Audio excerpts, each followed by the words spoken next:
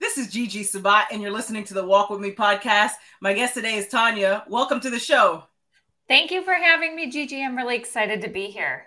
Likewise, it's such an honor to be with you today. Now, why don't you start off by telling us a little bit more about you and where are you from, Tanya? Yeah, absolutely. So I am originally a farm girl. I grew up in the middle of nowhere, South Dakota. My hometown had 38 people in it. So really, really tiny area. I ended up finishing out my college years at the University of Minnesota and then got a master's in Minneapolis as well and worked for 10 years in the public health area. Eventually, I took a leap of faith after 10 years. I kind of hit the top of my pay scale and I just couldn't really navigate my career further to kind of reach I wanted more freedom and flexibility, but I also felt like the actual impact I was able to make was really, really bogged down. So I ended up navigating into more of a self-employed entrepreneurial space. I tried a number of things. We owned a brick and mortar franchise while I still worked my full-time career. Then I navigated through a network marketing company, a startup company, and then finally landed on doing marketing and education for an online wellness shopping club manufacturing company. And I started that in 2018. And that has been the thing that has really fit for me from an entrepreneurial perspective and able to help and really lead others as well. And I love it, especially in a very up and down economy. And as inflation takes hold here, it's just been an amazing opportunity to be able to make an impact and ride out the chaos with a little bit of stability and security. I love it, and I love the energy. Very powerful. Now, tell us a little bit more about how you lead professionals to build 6- and 7-figure businesses. Yep, absolutely. So what I do is really help them monetize the online platform. Everything has gone the way of e-commerce pretty much. And we especially saw this happen over the last few years, as COVID hit and all of the shopping, some of us were shopping online, but all of a sudden, especially in the US, people didn't have a choice. You had to shop online. So it really pushed forward how comfortable people were with even ordering groceries and having them delivered to their door. So whenever you can monetize regular everyday life, that is something that I really believe in and try to help everybody take advantage of that opportunity. So especially for corporate professionals and people that have really, really busy lives, I strongly believe in systems and an opportunity that they can build, while they're still leading their full-time lives, building something to give them a little bit of that breathing room. And then hopefully someday, if they really want to, replace a career, replace, a partner's income or something like that. So what I do is I help with the systems and the strategies to make that possible while they're still doing the do and having to work in their full-time careers, to give them kind of the light on the other end of the tunnel. Very powerful. Now, what message do you have for someone who just started a business and maybe they're thinking about just giving up?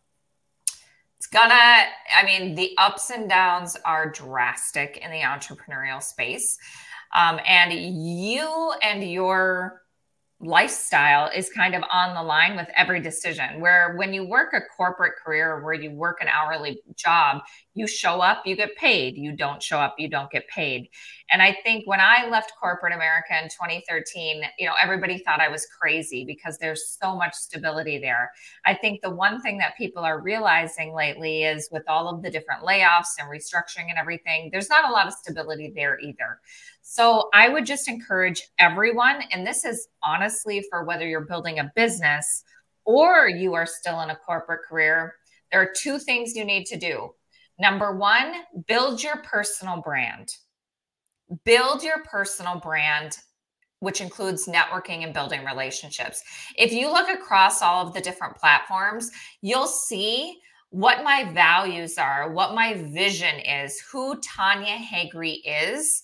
I'm not a talking head for any other brand or any other company. I use my online presence to really build my personal brand. So even if you work for a company, I think that's really, really important because your relationships are your future. They truly are. No matter what you're doing, your relationships are your future. So that personal brand is really, really important. The last thing, especially when you work for yourself and you're building something, your high's not too high, your high's not so high, and your low's not so low. You got to get yourself off the roller coaster because there are always ups and downs when it comes to business, and a lot of it will be beyond your control. So the people that make it are the people that have the mental grit to stick it out.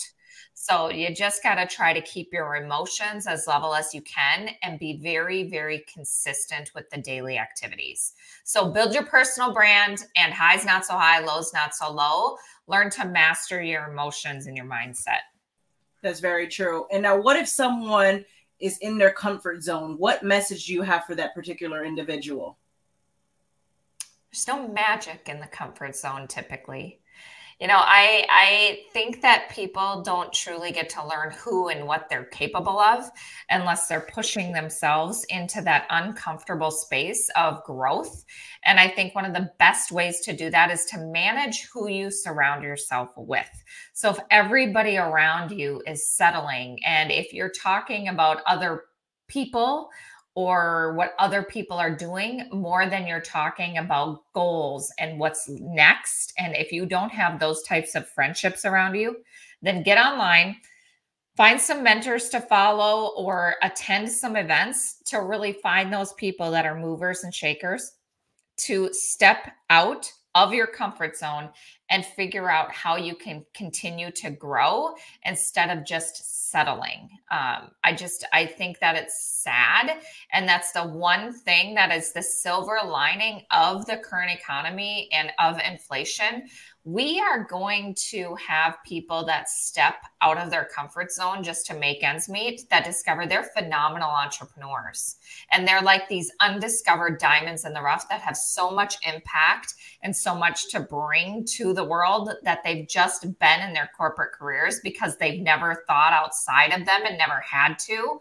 So I do think, unfortunately or fortunately, it will be the silver lining. We are going to have some folks that this will be the catalyst for some discoveries that we may have missed out on otherwise, because they always were so secure in those corporate positions. That's very true. Now, Tanya, what does leadership mean to you? That's a good one. Leadership to me is very much about creating other leaders, not just gathering followers.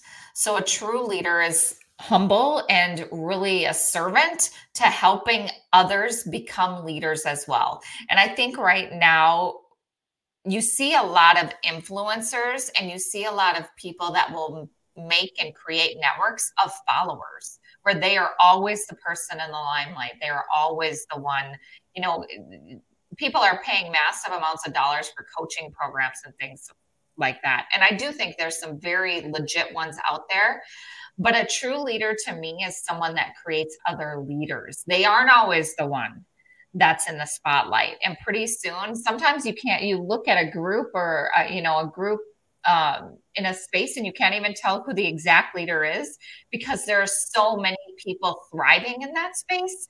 And any single one of them could take the mic, lead, teach, educate, and help others succeed. And I think that's what true leadership is. You're making it almost so that you are unnecessary because you've helped other people discover their greatness and be independent. And I think that's what true leadership is. That's very true. I agree 100%. Now, tell us a little bit more about the major challenges that you had to overcome in your life. Well, we've had some pretty significant ones. Not to get super deep, but we don't have a ton of time. But there are a number of different things that were really, really challenging.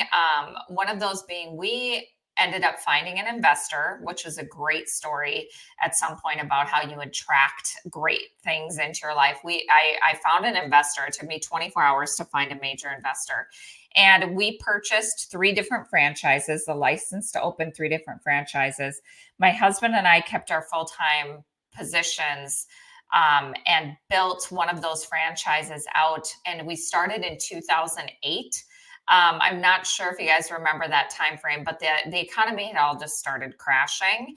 And with the business model we had, it was actually a video game store. And we took a lot of the used market was really where that business model thrived. However, at that point, by the end of 2009, when we sold a new video game, we would get it was typically sold for $58, but we paid $51 for the game itself. But what happens when a kiddo brings in $47 of games and he only pays a few dollars of difference in actual cash? You can't pay the bank and you can't pay a landlord in video game inventory, right? So it was a fascinating story and an experiment, but we ended up having to close in 2010. So I was 30 years old. We were over $1 million in debt. We had both kept working our full-time careers with our degrees, and we lost everything. I lost my rental property. I lost the business. I lost absolutely everything.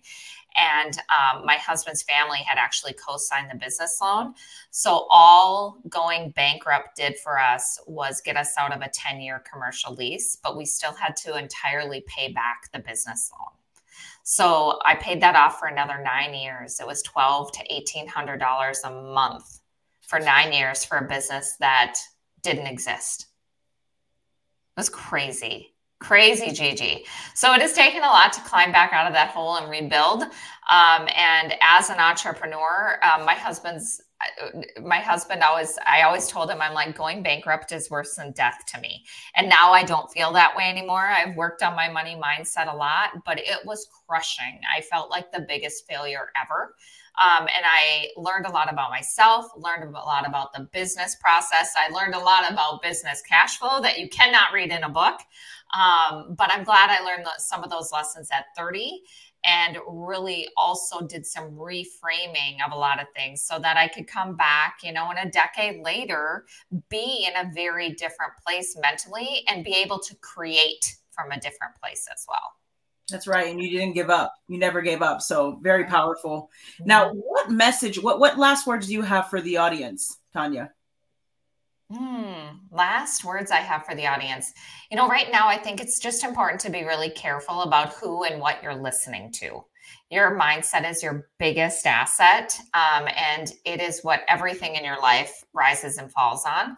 And one of my mottos is you don't have to recreate the wheel. You just have to make it turn.